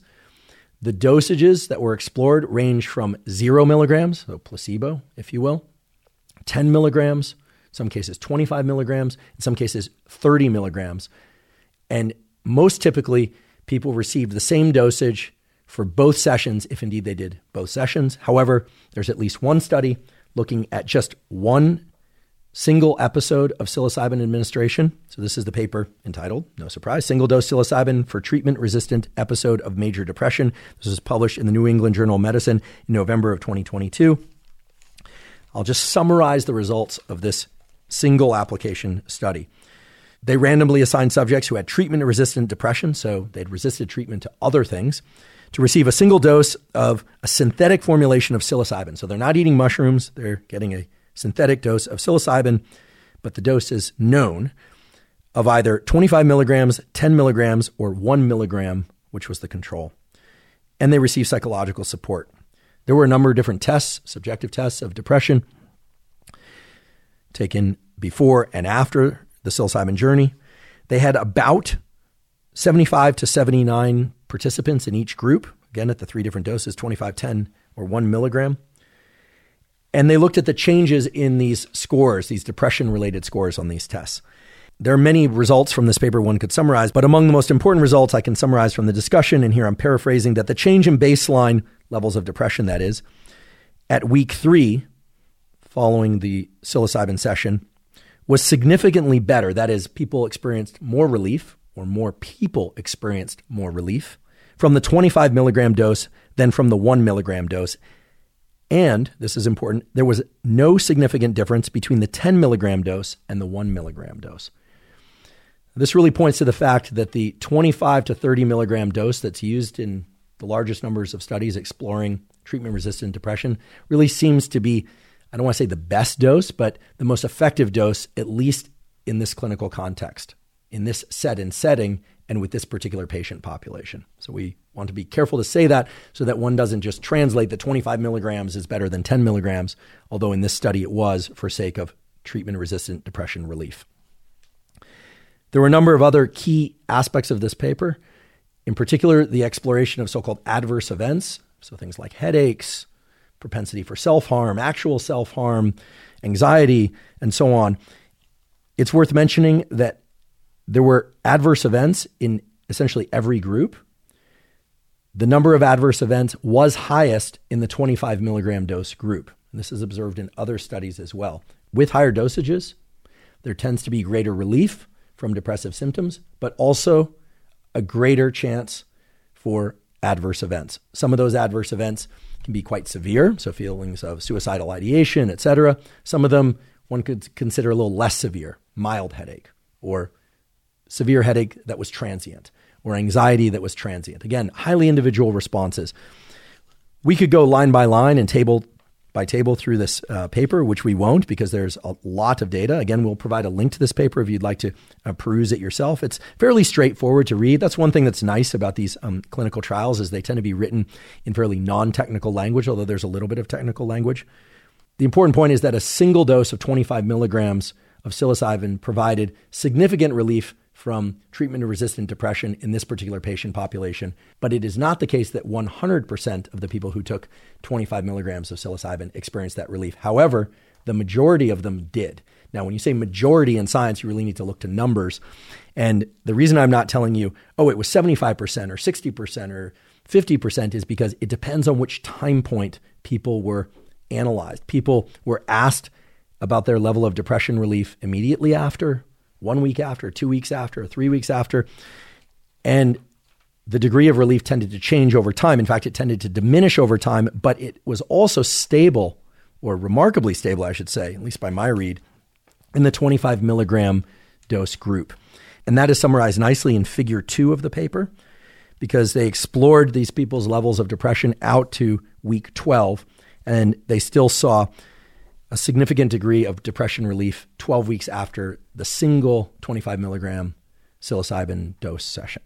So as I mentioned earlier, there are now about a dozen or so excellent studies, clinical trials exploring the use of single or 2-session psilocybin treatment in that 25 to 30 milligram range, which seems to be the most effective dose for long-lasting relief from depression. Each one of those studies explored something different, as is important. Replication is also important, of course, in order to validate previous studies. But for instance, there have been comparisons of psilocybin versus SSRIs or other antidepressants. There have been comparisons of psilocybin plus psychoanalysis or cognitive behavioral therapy versus cognitive behavioral therapy alone or psychoanalysis alone. And so there's a lot of evaluation now of the clinical outcomes and the statistical outcomes of these subjective measures and even some objective measures of neurochemistry where that's possible in terms of trying to understand if and how psilocybin is effective for the treatment of depression. And the major takeaway is that indeed it does seem to be the case. And the numbers that I feel comfortable not throwing out there, but putting out to you reflect my conversation with Robin Carhart-Harris. Again, that will be released soon at hubermanlab.com, as well as takeaways from what I would say are the 6 broadest studies, meaning they had the widest range of age groups, the broadest demographic in terms of the subjects, their backgrounds, their levels of education, men, women, ethnicity, etc.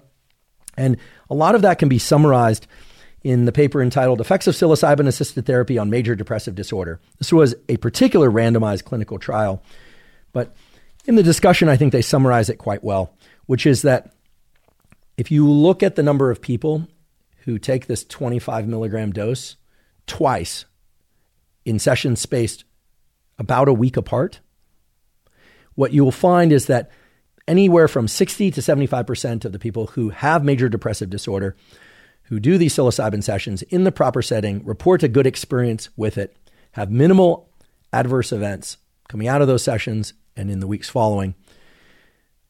Those people experience substantial positive relief from major depression in ways that other treatments that they'd explored, including antidepressant drugs, cognitive behavioral therapy, and other types of therapy alone could not provide. Now, it's a general feature of these clinical trials focusing on psilocybin that people are asked to stop taking their antidepressants prior to participating in the trial. It's also a general feature of these trials that people are encouraged to not suddenly start their antidepressant treatment immediately afterwards, because of course that could confound the results of the psilocybin treatment. However, and this is a very important thing to note, all subjects were encouraged not to avoid taking those antidepressant medications if in fact their clinician felt that it was important for their immediate and long-term survival. So, no one should be reckless in thinking about what to add or delete from their drug protocol when dealing with depression, all right? The outcomes could be very severe in that case. Nonetheless, we can paraphrase from the discussion of the paper I just mentioned because it really highlights the incredible results that psilocybin applied in these particular therapeutic settings are providing. And here, again, I'm paraphrasing The present trial showed that psilocybin administered in the context of supportive psychotherapy, consisting of approximately 11 hours of psychotherapy. So this is going to be 2 sessions of the psilocybin with proper therapeutic support, produced large, rapid, and sustained antidepressant effects. The effect sizes reported in this study were approximately 2.5 times greater than the effect sizes found in psychotherapy, and more than 4 times greater than the effect sizes found in psychopharmacologic depression treatment studies. In other words, 4 times the positive effect observed with typical SSRIs or other pharmacology of that sort. These findings are consistent with the literature that showed that combined pharmacotherapy and psychotherapy were more efficacious in the treatment of major depressive disorder than either intervention alone. So again, this points to the fact that combining drug therapy with talk therapy, as it's often called, is going to be more effective than either treatment alone. Here, the drug therapy is psilocybin therapy. And again, please don't take the fact that in these studies, they tended to ask people to not take their antidepressant medication heading into the study as a sign that one should stop taking their antidepressant medication. Rather, I think this study and other studies like it, again, which we'll provide links to in the show note captions that are discussed extensively in the episode with Dr. Carteret Harris soon to come, really point to the incredible role that psilocybin can have in creating an experience inside of the session, the journey or the trip as it's called, as well as initiating neuroplastic events, perhaps the addition of dendritic spines, maybe even some new neurons, maybe, although I don't think that's the predominant mode. But that leads to these more extensive connectivities in the brain, the so-called reduction in modular networks, enhanced activity in brain areas that normally wouldn't be talking to one another, but not doing that in any kind of haphazard way. It really does seem that the 1 or 2 sessions of psilocybin that induce these feelings of ego dissolution, that induce these feelings of oceanic boundlessness, right? So mystical, right? And in many ways, it's what I find so incredible about psilocybin and other psychedelics is that despite the highly mystical, highly subjective, and still at this time, somewhat top contour understanding of how they might exert their effects. You can highlight, boldface, and underline might there, right? Because it hasn't really been firmly established what the exact cell biological rewiring events are.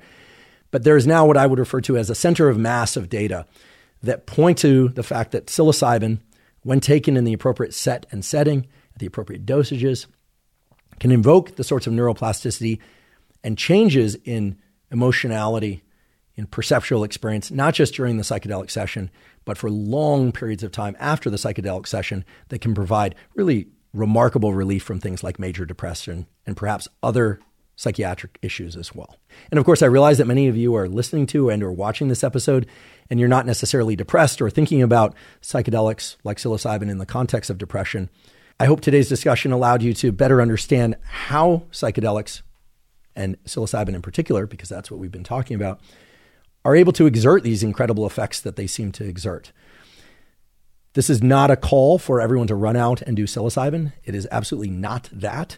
It is, however, my attempt to really put a magnifying lens on this incredible area of research that's happening, not just in the context of clinical trials, but in the context of trying to understand how serotonin and how drugs like psilocybin, which in many ways mimic serotonin, and more particularly the activation of particular receptors in the brain, like the serotonin 2A receptor. I mean, just sit back and think about that. The selective activation of this receptor, which is, by the way, associated with the expansion of the neocortex across evolution.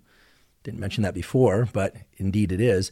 How that can lead to enhanced ways of thinking, changed ways of thinking, actual learning inside of this short 4-hour or 6-hour session that we call the psilocybin journey. So as is often the case, perhaps as is always the case here on the Huberman Lab podcast, we did a deep dive into a topic. Today, into the topic of psilocybin, what it is, how it works, the different ways in which it changes brain circuitry, how it creates the experiences that we think of as the psilocybin journey, what the safety issues are, what the so-called set and setting are that can lend themselves to positive therapeutic outcomes.